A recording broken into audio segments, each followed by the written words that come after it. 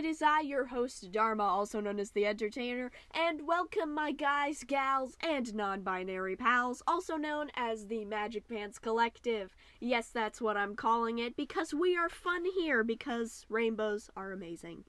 Now, bring your rainbow butts over here because we are talking about write what you want to read, draw what you want to see.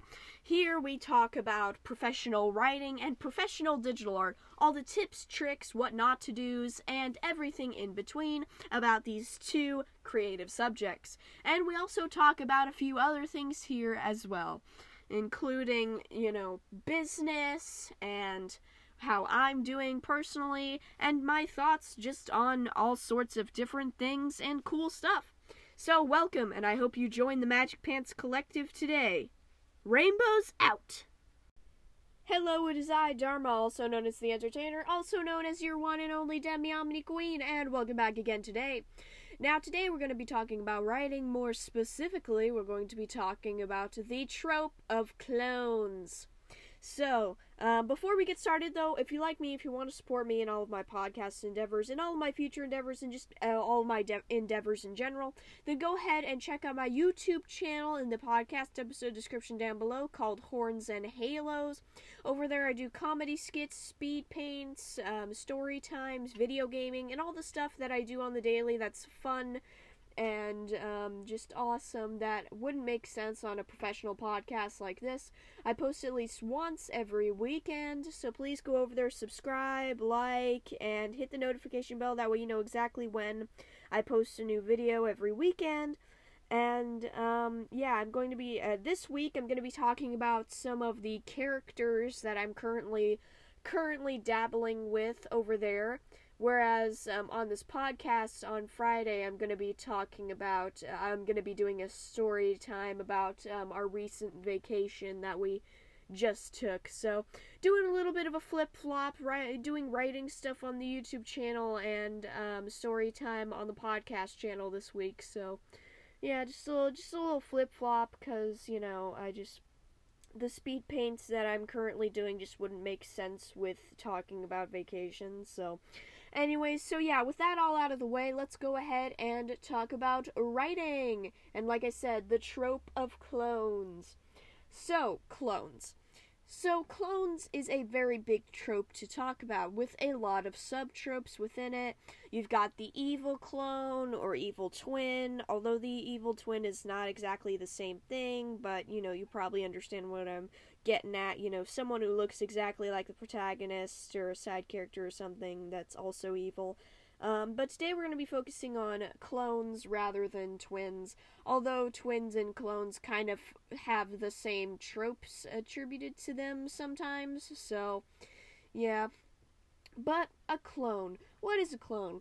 Well, typically in sci-fi settings and things like that, and even in real life nowadays, they've been able to clone a few things, but typically it's used in sci-fi stories, or at least sci-fi touch stories, and what I mean by that is where there's at the very least a hint of sci-fi, in order for, the plot to happen.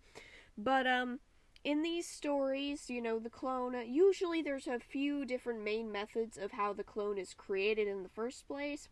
One, magic. Now, magic is definitely something that's very genre-specific, and you're not going to see it all the time.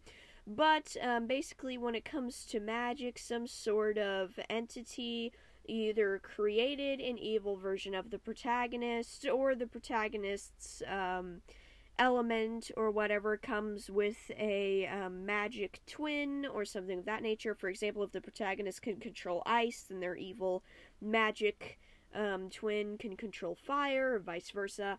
Things of that nature, and so, whether or not they just come into existence as the protagonist's shadow, or is a side effect of the villain doing their villainous deeds, who knows, but either way, they exist now.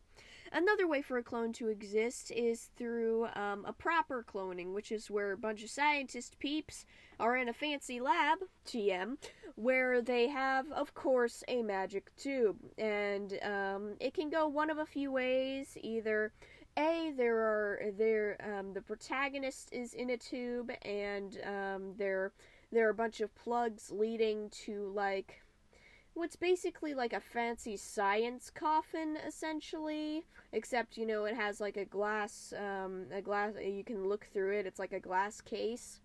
And is a better way to describe it. B, both the protagonist and what will eventually be their clone are in tubes. Or C, they're both in these glass boxes, or, these little science box things, and, they're book. And yet again, in the previous, in B and C, in both cases, they're still hooked up to each other.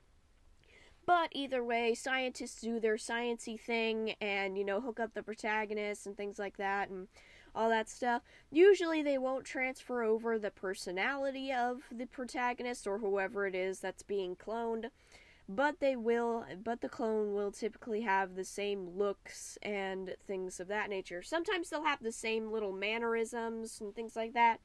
And we'll be talking later about some things that can go wrong with cloning. But for now, this is just it. Another way that you can have your protagonist cloned is another way that the protagonist, we're just going to keep referring to them as the protagonist.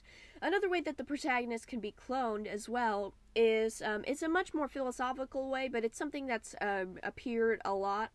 It seems to appear a lot more and more as shows keep getting keep diving deeper into the psychology of the characters. But basically, this is one where the clone, whether they're evil, whether they're good, although they're usually a manifestation of bad stuff, but either way, a clone begins to appear either as the shadow of the protagonist, or splits off from the protagonist as an evil bad side, or they could control the protagonist's mind, etc., etc. But either way, they are some form of the protagonist themselves. That's why they look nearly exactly like the protagonist. Now, oftentimes shows will make the evil version of the clone, or good version, depending on what exactly kind of character we're centering on at the moment. But they'll make the clone basically a version of the protagonist that's slightly off. Now, in most shows, it seems like in shows like OK-Ko, where there is an evil side to the protagonist, they make this other side very blatant, very obvious. Where the hair gets shaggier and, the eyes are sharp and, maybe they'll have like a canine sticking out of their mouth or something. They'll generally look a little roughed up. Or, like I said, if we're centering in on a villain struggling with a good clone, which is something I have yet to see, then the good clone would typically be something much neater, nicer seeming, and things like that. And so, yeah. But if you want this to be a little less noticeable, there may be no visual change, and it's something that you can simply see when it comes to the clone. For example, different mannerisms. Maybe they have like a tick or something that lets you know that the clone is the clone. Or maybe, the clone does something incorrectly. Or it could just be something as simple as the difference between a right-handed individual and a left-handed individual. Either way, in order for us to separate the clone from the real, there's usually something wrong with them. Something that's a bit off. Maybe the scientist who cloned the person gave the clone a weird ideology that hasn't come out until the other characters confront the clone about whether or not they're really who they say they are. Things of that nature, the whole thing. But yeah. And in other cases, like for example in Agents of S.H.I.E.L.D., where they also demonstrate the difference in ideology, but you could also just have it to where there is no difference. There is none. They're an exact clone of the person. The only time when we know that they are a clone is when it is explicitly shown. For example, in the Agents of S.H.I.E.L.D. series, there weren't exactly clones of the characters, but there were basically robotic duplicates of them. And the only way that the characters knew that these duplicates even existed in the first place was that they captured a bad guy who actually turned out to be a clone once they were able to crack his head open. And I don't mean that in a gory sense. I mean that, like, literally they took out some screws, like, you know, when you go to take out the batteries of a toy, they, like, took out some screws or something in his head. And it revealed that inside was an artificial brain and, you know, computer chips, wires, things like that humans don't have inside them. So, yeah, this is one of those things where you can have it to where there is no difference. And this can lend to a more serious, more serious story, basically. You know, one where there's very high stakes and stuff. I'm not saying that there can't be high stakes in shows and stuff that aren't as serious or directed towards a younger audience. There definitely can be incredibly high stakes. But at the same time, do keep in mind that I personally, from what I've seen, when it comes to evil clones in children's shows versus adult shows, is that oftentimes the more adult or the more serious a show is, the less you'll be able to tell the difference between a real person and a clone. And the reason why they do that is because, it's meant for adults. Maybe you're trying to fool the audience themselves, or maybe, maybe while kids wouldn't suspect it, adults are supposed to be smart. They're not, they're supposed to be able to spot these differences, spot these, little things that's off with a person. Whereas when it comes to children's shows where it's more obvious that something is wrong or something is off, oftentimes they have it to where, maybe they reveal to the audience, that this is a clone. Maybe they're more willing to do that. Or maybe, they still use it as a twist that this person is a clone, but at the same time, they don't feel like they have to cover it up as much because it's a children's show. It's aimed towards small, itty-bitty little babies, little suckers, things like that. Which I don't exactly agree with entirely, because I do know, even as a smaller human being, I was still able to kind of see where things were a little bit off, a little bit weird. I obviously wasn't able to comprehend the fact that the Bee Movie wasn't exactly the greatest movie in the world. It's hilarious. I still think the Bee Movie is hilarious, and I love the fact that it's forever immortalized in memes. But is it necessarily a good movie? It's been a little while. I still say it's a pretty great laugh, but not everybody agrees with that. So, yeah, it's one of those things where, just because it's a kids show doesn't mean you necessarily have to dumb it down. And this especially applies to the whole clone thing or evil twin thing, because at this point, it applies to both evil clone and evil twins at this point. But yeah, so just keep that in mind if you're doing something kid-friendly or even adult-friendly. Don't necessarily feel like you have to do it. You can pull it off any way that you like. And, you can make a great experience for both adults and kids, I find that oftentimes with